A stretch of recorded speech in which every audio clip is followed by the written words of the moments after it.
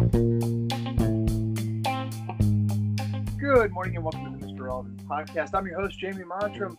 It is Monday, November 16th, the morning after the Washington football team's 30-27 loss at Detroit. Here to talk about that and other things, it's the rigged election of my clear landslide result, Matt Searle. Hey, Matt. Hi, Jamie. How are you? I'm good. We haven't talked about the election. Is it still in doubt for you? Is the result in doubt? No. Is the outcome of the result in doubt? Of course it is, because it's 2020 and who knows what's going to happen. Hanging in the balance. Let's talk about some things that aren't Trump or COVID. Starting with the Washington football team. Maybe as bad. I don't know. The one good thing about them is that they have been remarkably COVID-free so far. That's true. And so I also was very checked out on the season, on the decade, on the franchise. And they sort of pulled me back in yesterday. I didn't even know that they were playing Detroit at the start of the day. My neighbor asked me, he's a Steelers fan, lucky son of a bitch. He asked me, who's Washington playing today? I said, I honestly have no idea. I know they're not on a bye because that already happened. I had no idea. And then I, found out it was Detroit, but Detroit went up 24-3 at the half, something like that. Something like that, yeah. I watched none of it. And then I get a red zone channel cut in randomly later in the day. It's 24-all. I still am not quite sure how that happened, but I saw the end game. The whole end game exchange from Detroit kicking a field goal to go up 27-24 to Detroit ultimately kicking the game-winning field goal as time expired. That window of time was the first real fan experience of the season for me, and it was not a good one. Well, but that makes it accurate. Did it remind you of what it used to feel like? It was ridiculous. All the different aspects of it's not a collapse. They came back from 24-3 down, and it was never you expected them to win. They're still on the road, playing for overtime against whatever. The Lions suck, but Stafford. I feel like Stafford wins those games. It was just the way in which it happened was really chef's kiss Washington football. But that's the key, isn't it? Don't we have this conversation again and again and again? There's a whole thing afterwards where, people were like, oh, that was a devastating loss. And Pete Haley of the NBC Sports Washington podcast called it, one of the 10 worst losses he's ever seen or something. One of the worst losses he's ever seen. And he's a child. He is a child. He is a sweet summer child. It's true. But I just yeah, it was an annoying loss. But to me, the narrative was different. It was, they went down by whatever it was, 24-3 or whatever it was. And yeah. Then, sure, they managed to claw their way back, but there was no point, including when they tied the game, that I thought they were going to win. I just didn't. I don't know. The team looks better than they have in previous years. They're not nearly as dramatically horrible, but it was bad. It was just bad, and it was not fun to watch. And it was exactly what I expected. It finished, and you know what I felt? I felt relief that I got to watch a bunch of really good games on Red Zone. That's what I felt. Well, look, we can get into the fact that it was a respectable showing, but I want to zero in on this moment of Alex Smith leading them on the game-tying field goal drive. 16 seconds left. Outcomes hanging in the balance. The Giants are beating the Eagles, so whoever's leading the NFC East is only going to have 3 wins, and Washington could be among that bunch. So all semi-interesting things. I'm actually engaged with the Washington football experience for the first time, and I had gone running earlier in the afternoon, needed a shower real bad. I'm just going to be honest with you and our listeners. I appreciate this transparency. I'm going to do a quick rinse before overtime. I'm just going to jump in and out, whatever, just get this out of the way, settle in for overtime. I take the world's fastest shower. I get out. I'm toweling off. My wife goes, "There's not going to be overtime, honey." The 16 seconds. And somehow they gave Detroit an opportunity at a 59-yard game-winning field goal. Now, another aspect of this that I find to be supremely Washington is that the Redskins kicker couldn't even try a 59-yard field goal. The Lions kicker made it with room to spare. The other thing for Redskins about this is not just that, like, the crucial play on this drive that really gave them that opportunity, Detroit, was the Chase Young roughing the passer. I saw a little bit of, like, oh, that was a bad call sort of stuff on Twitter. That was the right call and would be made 9 times out of 10. On top of which, on the Washington drive, that was like, whatever, 17 plays or whatever it was, they were 17 plays, 38 yards. They were the beneficiaries of two, yes, one exceptionally questionable call and a second one that was somewhat questionable, both of which, unless I'm misremembering, both of which were on like 4th down and gave the PI called whoever was covering McLaurin. It was like a 4th and 4 egregious pass interference call. Yes, the Redskins were beneficiaries. And so it's tough to say after you were the beneficiaries, not once but twice, as the visiting team of these crazy calls to keep your last ditch drive alive. I can't blame the refs. Chase Young, it was stupid, but I didn't think it was. I didn't watch it and think that it was egregious or that he was. It didn't make me think differently of him, if that makes any sense. No, I mean, it was a bad play in a terrible spot. Like, I don't devalue him as an asset, but when your top asset, like your franchise's top asset, makes that sort of play, that sucks. It just adds to the Washingtonness of it all. The other aspect of that I thought was, again, I mean, just like, it's like the comedian saying that I heard recently, a hat on a hat. Mm-hmm. Yeah. Is that Stafford, he let go of that ball as Young was like 4 steps away. That was a deep ball to a receiver that was wide open behind the defense. It should have been, with a decent throw, a walk-off, like 60-yard touchdown. I don't even know how that happens in that situation. Well, I mean, to me, the answer was obvious as soon as Troy Apke trotted into the screen a few seconds later. That pretty much explains that to me, because he has not been good this year. And I don't know what was going on, but if he was involved in the coverage, that is why that happened. I thought that was astounding. Like, because I knew the game was going to end on this 16-second drive. Again, 16 seconds. Game over, or at least regulation over. 16-second drive. Not only did they end up giving the game-winning field goal, but they actually had tried to deliver the game-winning touchdown even before that. To me, possibly the most Washington thing about it all is that they didn't even get the luxury of being the most heartbreaking, devastating loss of the week, because that would have to go to Buffalo. Also, though, nobody, this game, even though it was like exciting to the finish, like, do you think this game even like got a SportsCenter highlight? Yes, I think it did. I forget what there was one. DeAndre Swift hurdled somebody in the first half, and I think that got some coverage. It was miserable. It was made more miserable when I switched over to Red Zone and watched the Dolphins for about 2 minutes or whatever, and remembered our discussion, your point, and our discussion about Tua, and should Washington have taken Tua in place of Chase Young, and so on and so forth. And I argued emphatically against. And I saw Tua throw maybe 6 passes yesterday while I was paying attention, and you were right and I was wrong, and I'm sorry.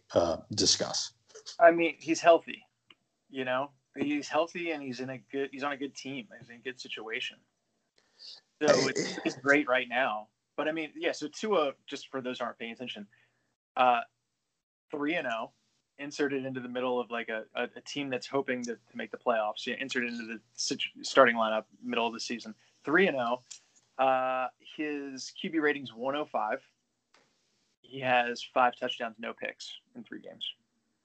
And when he is playing, when he throws the ball, you watch, and there's none of this, what we had for weeks and weeks with Dwayne Haskins, where you're like, well, if you kind of squint, you can see it. He might be okay. Like with Tua, it took 3 plays, 6 plays, and you're like, oh, well, yeah. I mean, whether he's great this year or not, he is a starting quarterback who is going to be good, who is going to lead this team. And there was just no doubt. And it was so drastically different from anything Washington's had to deal with lately. So that was bad. His it's not even like running ability, because I haven't seen him make that many like run plays, but I feel like every drop back I see of his ends up with him kind of like scrambling within the pocket. Like he makes himself small in a way that like he just disappears. It's kind of Russell Wilson-esque. I don't know. I can see that comparison. I get heavy Russell Wilson vibes like every time I see him play. I would buy that. But so that was depressing. Everything was depressing. But the big question for you, I think, has to be, did this like little glimpse of your old fandom towards the end make you more or less interested heading into next week? Couldn't possibly be less interested. I think if they won, and NFC East is very much up for grabs with Washington being like right there with Philly and New York. Yeah, I know who they're playing next week. You know what I mean? I'm looking at the schedule. I'm kind of seeing how we can stay on the literal like playoff graphic into December. But as it is, I've been so checked out. The whole like going to Kyle Allen early and then like him getting hurt and Alex Smith being the quarterback, like Dwayne Haskins and like the team winning and losing and Dwayne Haskins' development were pretty much like the only things I was interested in this season, and neither of those things matters right now. No, it certainly doesn't. It is not fun. I'm sure I will be watching next week. I do not even understand why anymore. Really? I'm having. I believe it's Cincinnati. I believe they are quite literally on to Cincinnati. Okay. Just like the whole, I think the last time we podcasted might have been when they benched Haskins and went to Allen, and we were like, what the fuck? What, like, there must be something we don't know. But I think it really was that them just being like, A, we're done with Haskins. We've seen enough. And B, like, we think we can make a playoff run with Kyle Allen. Yeah, I mean, it seems like what we didn't know is that they think Haskins is terrible. Like, they just clearly think that he is not. Yeah. Which is bad. And so are you like, yeah, they probably know best? Or are you like, come on, you can't call the fight this early? I'm definitely in the they probably know best camp for this one, especially because it's making the harder decision. If it was making the easy decision, I'd be more skeptical. Yeah. But for them to choose to do this, they must be pretty darn sure. Because they've not only negated his value here, they've negated his value league-wide. They right. You know, it's not like they did it in a way where he's tradable or something. It's like, yeah, he has no value. So, no, I mean, but the whole NFL thing is weird for me this year because I'm really, really, really enjoying watching and having games on and sort of paying attention, but I'm not following. It's not like penetrating. It's not sinking in. I'm not following it during the week as much. I just really like having it on. And now I'm to the point where I feel the same way about Washington than I do about the NFL as a whole. It's like, oh, it's great to have sort of a destination every Sunday. You know, we turn it on, you know, have some snacks, sit around, have something to pay attention to. But it's like, then they lose. And I'm like, well, whatever. Okay. I mean, do you remember how devastating it used to be, how cranky it would make you, or at least me? I shouldn't speak for you because I don't know you that well, but like it would affect my week. It would affect how I interact with people. Oh, and yeah. Now it's like, who cares? You know, it's a friggin' football game. Yeah. I wonder how much of that was because, you know, we were younger than now and had no children or really anything of actual importance in our lives. Well, I mean, when you put it like that, yeah, you're not wrong. I mean, is there anything else to say? Oh, it's like salt in the wound was I happened to be facing in my different fantasy leagues like a bunch of people that for some reason had Washington players in their lineup. Like I was going against Antonio Gibson, I was going against McLaurin, I was going against McKissick in various leagues. All three of those dudes killed me. McKissick had 7 6-yard. He had 7 catches, none of which went for more than 9 yards. McKissick had a touchdown despite having 6 yards rushing. Dude had like a 20-point fantasy week and basically was like a replacement level player. Yeah, McKissick is the strongest possible argument for half point per reception rather than full point per reception that I can think of. Yeah. I mean, he literally had, I'm looking at his numbers. I think he had 7 catches at 7 points, 40-something yards, 4 plus. So that's 11 points receiving. Had a touchdown, so that's like another 6, I guess. 17, then 6 yards. So probably had like 18 points. And that's not an 18-point fantasy performance. No, it's not. I mean, even getting rid of 3.5 points by doing half point per reception is probably still not a 14.5 point fantasy performance. But I think we're at least all familiar with the, guy falls into the end zone and it gets 6 points. There's not much you can do about that. But full point per reception, J.D. McKissick, do not fit together in any sensible way at all. I mean, I would say, McLaurin's a beast. We all know that. I feel like from what I've seen, Gibson looks pretty encouraging. Yeah, although Gibson was weird because today, every time he ran, I was like, man, he looks good. That looked like a good run. But then when I saw the actual numbers, it was kind of underwhelming. It was like 48 yards or something, right? Yeah, 3.5 a carry. Yeah, it was weird because it looked better than it reads on paper. And if it hadn't been for the touchdowns, it would have been a really mediocre fantasy outing. I think this is very symptomatic of the Alex Smith experience. McKissick, Gibson, and Barber, the backfield, had 12 catches for 70 yards. So 12 catches, 5 yards a catch, 6 yards maybe. Yeah, that's a lot. That's high volume and very few yards per completion. Yeah, I wonder how much is Alex Smith and how much is Scott Turner and how much is I don't know. I mean, I thought Alex Smith looked good. He looked better than I saw him look at any point last year. I'm sorry, 2 years ago. 2 years ago, obviously last year. That was not a joke. The numbers to the receivers are good. The numbers to the backfield are terrible because McKissick had 15 targets. What? He had 43 yards, 15 targets. Anything about the defense? I mean, literally all I saw was that last drive. No, they're underwhelming. Even when they're good, they're not as good as they should be or as you want them to be or as they need to be. And I'm at a loss to really explain why. I thought replacing the coaching staff would help. I thought the talent up front would overcome a lot. I mean, I guess the linebackers are truly terrible. John Bostic appears to be a complete disaster in coverage. But I don't know, man. They shouldn't be this bad. And the line is not getting the pressure they should. They're not getting the sacks they should. They're not having the impact you would expect. It's really, I find the defense arguably more demoralizing than the offense. They had 1 sack yesterday. Yeah. Gosh, it's brutal. I'm looking at the standings. The entire NFC East net points is between 29 and 86 negative, with Washington at negative 38. Negative 38 is not as bad as I thought it was going to be. It's weird because I say I haven't been following NFL stuff outside of the watching the games, but I do still listen to the NBC Sports Watching podcast with those guys. I listen to a couple other Redskins related podcasts, and I don't understand why I do that. Like, I guess it's just sort of comfort food, and it's it's kind of like hanging out with old friends where you may not have something specific you want to talk to them about anymore, but yeah, they're comfortable, they're friends, it's something to listen to. I guess it's the podcasting equivalent of that, but I don't know.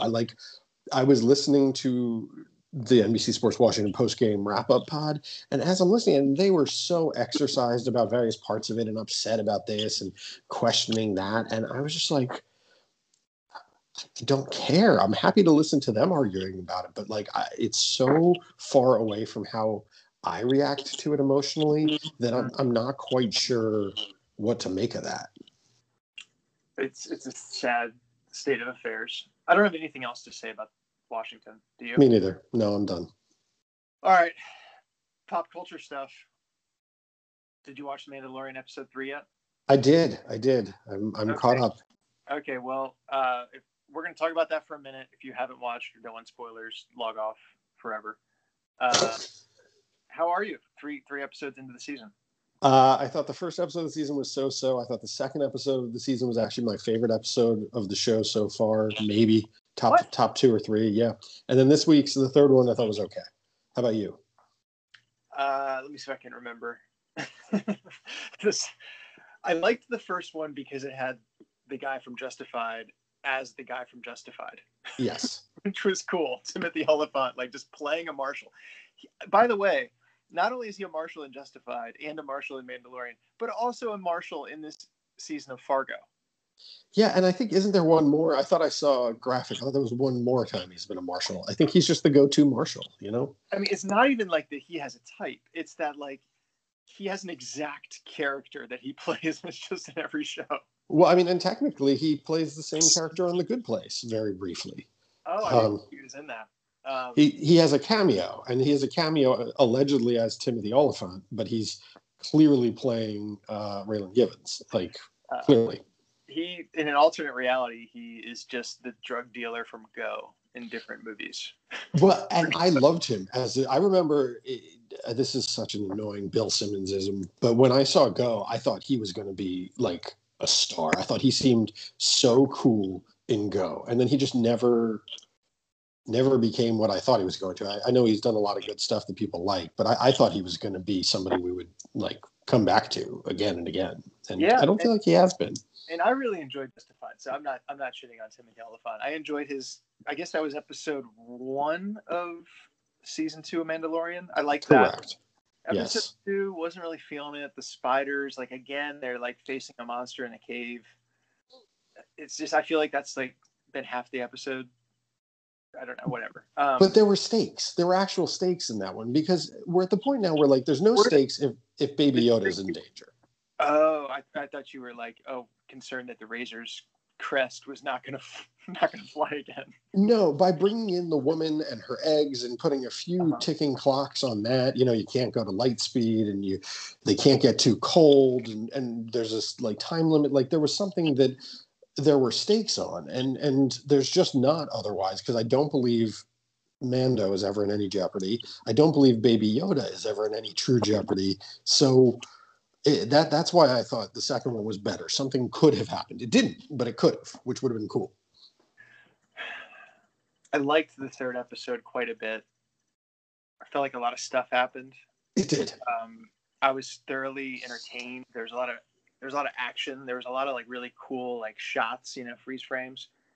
And part of why I enjoyed it so much was that afterward, like, I enjoy it just like knowing nothing about Star Wars. And then afterward, I read like the recap. I tend to read the Ben Lindbergh recap on The Ringer, and I learn all this stuff, like all these layers. Like those 3 other Mandalorians that showed up. I just thought that was like we were being introduced to these characters, but no, Star Wars people know these people. Yeah, yeah, but you've got to be a pretty high level Star Wars person. Like, I knew enough to know that they had been in the cartoon, but I've never seen those episodes of the cartoon. I don't know anything about them. Oh, okay. I think you have to be pretty intense to fully get that. Now, when they reference at the end, they make the reference to Ahsoka Tano. That one resonated. Like, we in my household, like, my son was very excited by that possibility. Is that the Jedi? Mm-hmm. This is the Jedi that we're going to meet, presumably in either the next or some future episode. Yeah, she was a genuinely cool story in the cartoons, because she starts as Anakin Skywalker's apprentice and then goes through the Clone Wars series and comes back in the later Rebels series and stuff. Like, that one would be cool. She's not even just a side character. She would be a pretty major deal for her to show up in live action. So that one was neat. This episode was neat. I feel like they've made Mando really stupid. Like when he got knocked into the monster pit or whatever on that ship. Just everything. He's like wandering around and he's like, "Hey, have you ever seen somebody wearing my clothes?" And like, like, is this really your approach to everything? Is just you go to a bar and you ask these questions? And I don't know. It's very weird. And then I loved the revelation to him that in fact he is like raised in a very specific ultra orthodox sect that he was not aware of. Like Yeah. that was cool, but it makes the character seem weird. Yes. I was puzzled about it because, like, I don't. He was basically realizing that he's like a member of a cult of a cult. Yeah. Yeah. You know, it's like he's like, no, you're the cult figure, not me. Well, Yeah, I like that. Added another layer. I don't know if like that hurts his standing as our hero. I don't know either. It'll be interesting to see where they go with it. I will say that I have a certain same thing with Mandalorian that I have with the NFL, where like I'm super glad it's back. It is destination viewing. It's something we watch as a family. I am thrilled with every episode. I like all the little like signifiers, like the sounds and the music and the everything. Like I really totally enjoy Mandalorian. Have no complaints whatsoever about it. But at the same time, when the episode is over, I'm kind of like, okay, cool. Like there's not been one where I'm like, oh hey, let's run that back and look at parts of it again or really revisit it. You know, it's a pleasant show. Yeah. I feel the same way. I look forward to it. I'm always pleased by it. I enjoy like reading about it and talking about it. I'm trying to just in like simmer in that and let that go on for as long as it can, because I feel like I'm gonna get bored at some point. I feel like I'm gonna get tired of the adventure of the week format that doesn't really go anywhere, and at some point I'll opt out. And I don't know if this is a good comparison, because it's I don't know, it doesn't hold up very well. But like I was really into The Walking Dead for like 2 seasons, 3 seasons, and it just lost all momentum. And every week was like a different challenge. There was a different like threat, and it just got tiring after a while. Yeah, no, I totally agree. I actually didn't even have a chance to have that experience with the TV show because I had already had the exact same experience with the comic, which had the same problem. Is like you read it for a bit and you're like, oh, this is so cool. It's like, what if a zombie movie never ended, man? And then you realize that like, well, then nothing. Then they just keep doing this and they keep going places. And every time it turns out that in a way, aren't we all the Walking Dead? And it was whatever. I just don't see Mando. I don't see Disney like stopping the Mando train after like 3 seasons. Like I feel like this is going to go on into like throughout the 2020s. Well, it could, although what they could also be doing is Mando could be a backdoor pilot to an Ahsoka Tano show, which could then be a backdoor pilot into, you know what I mean? They could just always have a couple Star Wars shows running, but let the individual ones come to an end. I don't know. I could be wrong, but the show, one thing I'll say about the show is it looks expensive. Every episode, I'm like stunned by how good it looks. So in the fact that they keep it the runtime to like 30 minutes or whatever. Oh, thank God! Yes.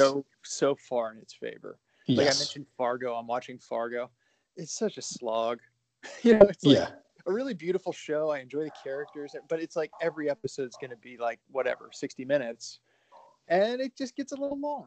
Yeah, I do not have patience for it. I mean, if I want something that's longer than 60 minutes, I'll listen to two random dudes talking about a TV show or something on a podcast. That's the only way I can go. I have one more TV show, and I'll say I started watching Queen's Gambit, and I'm not going to drop any spoilers on Queen's Gambit, in part because I'm only 3 episodes in. I really resisted this show for like a month. It was like #1 trending on Netflix. Like the algorithm was really wanted me to watch this show. Every critic was praising it. I had multiple friends recommending it. Finally, a person whose taste I trust, Nick Torres, if you're listening, shout out to Nick. He said, just finished Queen's Gambit with the family. it's like a mix between Mad Men and the fabulous or whatever Marvelous Mrs. Maisel.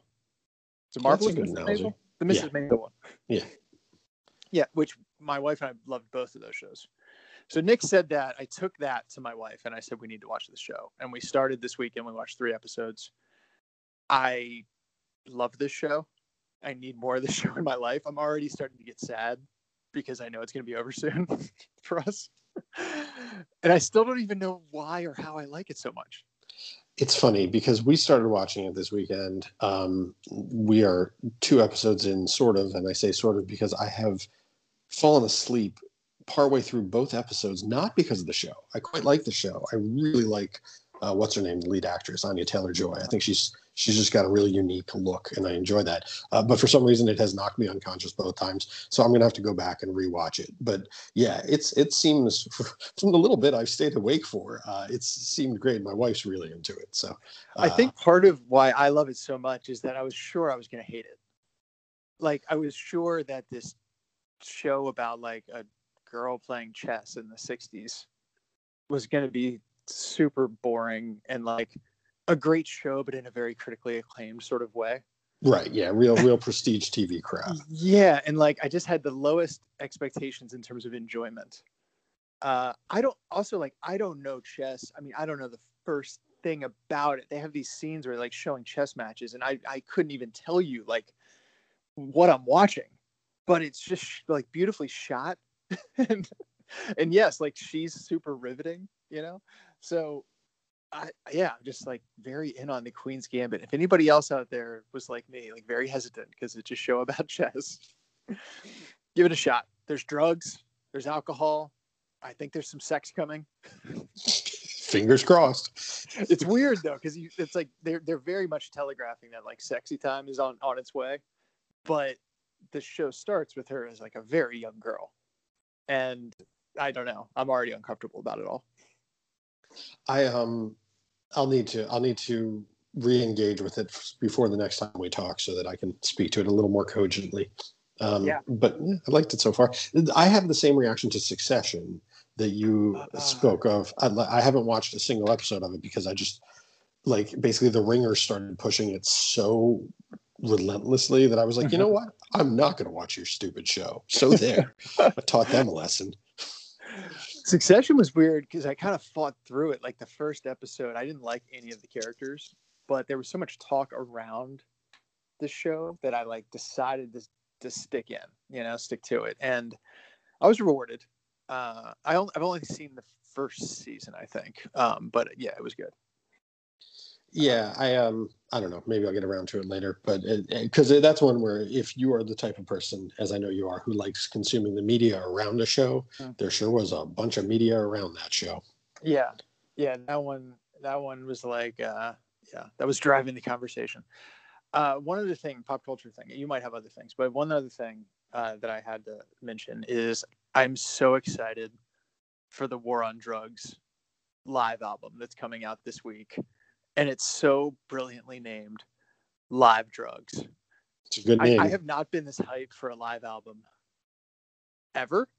I can't remember like a live album release where I've been excited. I'm aware of the War on Drugs. I am not a fan in any way. Why is this live album so specifically enticing to you?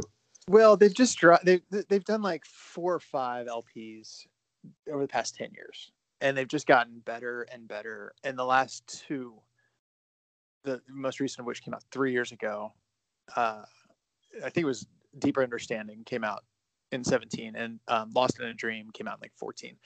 Those 2 records are like my favorite records of the past, 5, 6, 10 years. I love them so much. They're like just supreme dad rock creations. I've never seen them live, but I heard they're great. It's basically like one guy is like the driving force behind this band, writes all the songs, like lays down a lot of the instrumentals, at least for demo purposes, brings in the band to record, and then goes out on the road.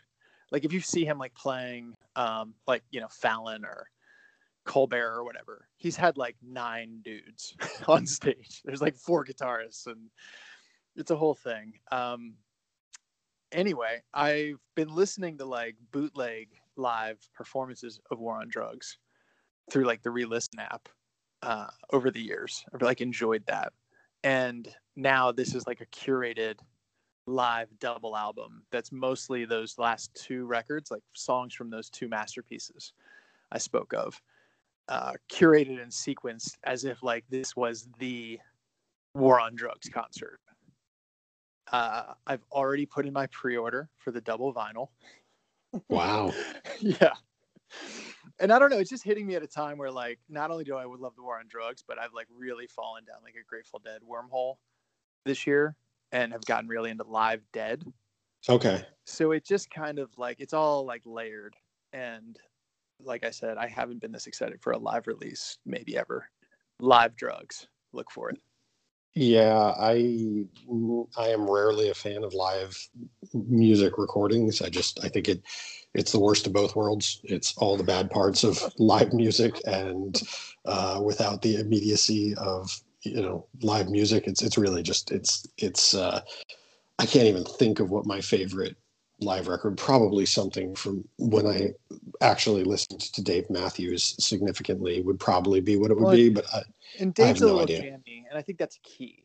Is like a jam band. The studio version of that is never going to be like the ultimate version. And it's not that War on Drugs is a jam band, but they have jam tendencies. So there's like extended. There's some like really long songs in their repertoire. Like their last record had like a 12-minute song that had been cut down from like a 20-minute version, and I swear the song is like my favorite song. It's just like an entire. It could soundtrack my life for like days on end. They have another song coming out that I think they're going to release as a single that's 32 minutes. And I haven't heard it. I'm dying to hear it. I'm excited about the War on Drugs, Matt. Well, I will. Your enthusiasm is, as always, contagious, and I will check it out and try to give even the live album an honest shake and see what I think. I mean, I haven't spent 32 minutes doing anything. My kids know that if a song is longer than 3 minutes and 20 seconds, they should probably apologize for making me listen to it. So, it's not exactly even adjacent to my wheelhouse, but hey, I'll give it a shot. I don't even know how to describe like a lot of the comparisons for War on Drugs. If like you've never heard War on Drugs before, just so you have some idea. It's rock music, but it's like pretty mellow, and there are synths involved. Yeah, I know I'm familiar with some of their sons. It's like guitar driven, but it's very layered, and they get a lot of comparisons to like Dire Straits, which is kind of funny, or like 80s Bruce Springsteen. Okay. But I don't really like Dire Straits or 80s Bruce Springsteen all that much. So I hesitate to throw those out there, but just so you have some like point of reference. All right. Yeah, no, I'll come back more informed about 60s chess and live 32-minute War on Drugs tracks by the next time we talk. The other one that I wanted to touch on was, I don't know if we talked about it, but did you watch Palm Springs on Hulu? Yes, the Andy Samberg movie? Yes. That was one of the most enjoyable things I've watched over this entire lockdown, quarantine, whatever you want to call it, period. And I kept meaning to talk to you about it, but we just never got around to it. So who was the woman in that, the other lead? Oh God, I don't even remember. I'm Googling this because I know it was somebody that I'm familiar with, but now yeah. Oh, it was what's her name from How I Met Your Mother. I'm mixing up her name with the guy who does Star Wars Rebels. It's Maloney or Milotti, Christina Milotti or something like that. Yes, Milotti. She was great. Yeah, she was really good. I just really liked it. I thought it was really clever, fun. Like, that's about the level of engagement that I think I'm good for these days, is like, give me a decent high concept, well executed, quickly. And I am so there for it. How did you make it this far without watching this? This was like early quarantine. I did. We just haven't potted much, and when we have potted, we haven't talked about it. I think if we go back through our various channels of planning for pods that we never do, whether it was text or GChat, I definitely mentioned it like months ago and just never got around to it. But peek behind the curtain on this one is that we actually did a rundown so that we remember at least a few of the things we wanted to talk about, and because I was remembering, I put it on there. That's all. All right. Well, we're going to try to do this each Monday morning, and we have an official Google Doc that will keep us honest on the rundown. But yeah, as far as it comes to the football, I wouldn't expect too much cutting edge. Yeah, if you want cutting edge insight, I will go back and yet again refer to Chris Cooley's film breakdowns now on Kevin Sheehan's podcast. Really insightful, good stuff there. Much more than my dreary self-loathing and lack of understanding for why I keep watching this. Dude, I feel so bad for the Washington football media industrial complex. Like, this just has it's got to suck. I feel especially bad for the people who've been doing it for, minimum 10 years or more. It's like, you'd think you would have had something good in that time, but it's just relentless, nonstop badness. Well, right. Like, and I, as a fan, I just can't authentically, just start rooting for another team. Like, I would love to be a Pittsburgh fan. That would be wonderful. My neighbors have a great time. I just can't do it. As a media member, I would be so actively pursuing a job with a decent team. Pittsburgh. I think that's part of why I really like Nora Princiotti now with The Ringer, is because she covered Washington for, I want to say, 6 months or something. For the Washington Times, during which time I should point out that she managed to get sexually harassed badly enough that she was named in one of the Washington Post stories. But then she got out. And I think it's like the part of Shawshank Redemption where they talk about how, Andy got out and that sort of gave all the rest of them hope. And they were just they even though it didn't change anything for them in any real sense, just knowing that could happen was such a wonderful thing. That's whenever I hear Nora Princiotti on a podcast or something, that's what I think about. It's like how great it is that she was stuck in Washington covering this team and then just isn't anymore. So quickly. She's free. Like, we always talk about the whatever the name is now, the Skins Talk Pod guys. Like, do you think JP Mitch and the kid are sending tapes to whoever the radio station is in Arizona? Like, we can have the Kyler Murray show for 10 years. We can be on the rise. For some people, I would say yes, but for those guys, I feel like all three of them are such Washington lifers and Washington football lifers, even if they weren't media members, that I don't know. I mean, I'm not to sell them short in any way. I mean, they're all very good at what they do. They're all they could make it in any market. I'm not in any way saying they couldn't, but I don't know if they would want to. I think to a certain extent, suffering here is part of the deal for them. I don't know. Maybe I'm wrong. Maybe they'll all prove me wrong and be in better places soon, and I can look at them the same way I look at what's her name. But man, I can't imagine it. I think about the 3 years that I was directly involved, and it seems like 30 years in my memory, and I wonder if 10 years would have seemed like 100 or 200 or just eternity. Like, I don't know how they do it. It's amazing. Well, there's nothing stopping us from becoming an Arizona Cardinals podcast. What's stopping us is that, I don't think I want to pay attention to them either, but that's the thing. What we get to do that they don't is we get to be like, you know what, the football team's kind of boring me now, but hey, did you see Mandalorian? And imagine if JP, Mitch, and Pete just one episode decided to spend the entire time talking about, I don't know, Queen's Gambit entirely. I don't think they're allowed to do that. I need to know if JP, Mitch, and Pete, if given the opportunity to have a pop culture segment, would there be any overlap? Would they talk about The Mandalorian, Queen's Gambit, live drugs, and Palm Springs? I feel like Palm Springs is the one where all five of us might overlap. Pete, I know, plays lots of video games and listens to EDM because he is, as you say, the kid. I don't know much Everybody about the other two. Mandalorian, right? I feel like that's got to be the number one Big Ten pop culture thing. Perhaps, but I feel like if somebody didn't, it would be JP and possibly Pete as my number two choices for who would not. The last time I saw JP was at an LCD Sound System show. I guarantee you that JP has fucked with the war on drugs. That checks out. I'm willing to go for that. Yeah. Well, we'll have to ask them. We'll put it here, and I assume that naturally they will get 40 odd minutes into our podcast. Like, who wouldn't? So they'll just answer. They'll just tell us. If they don't listen to this, I'm going to be disappointed, and I think there's a very strong chance they don't listen to this. Oh, I would 100% assume that they would not listen. I will be astounded, even if they. I think they sometimes check in with us a little bit, but I can't imagine they've stuck around this long. But I mean, if they have, we quite literally, as JP says, owe them a beer. They can collect on that. Man, anytime. That was a good wrap up. All right, man. We'll be back next Monday. All right. Talk to you then. Bye. See you.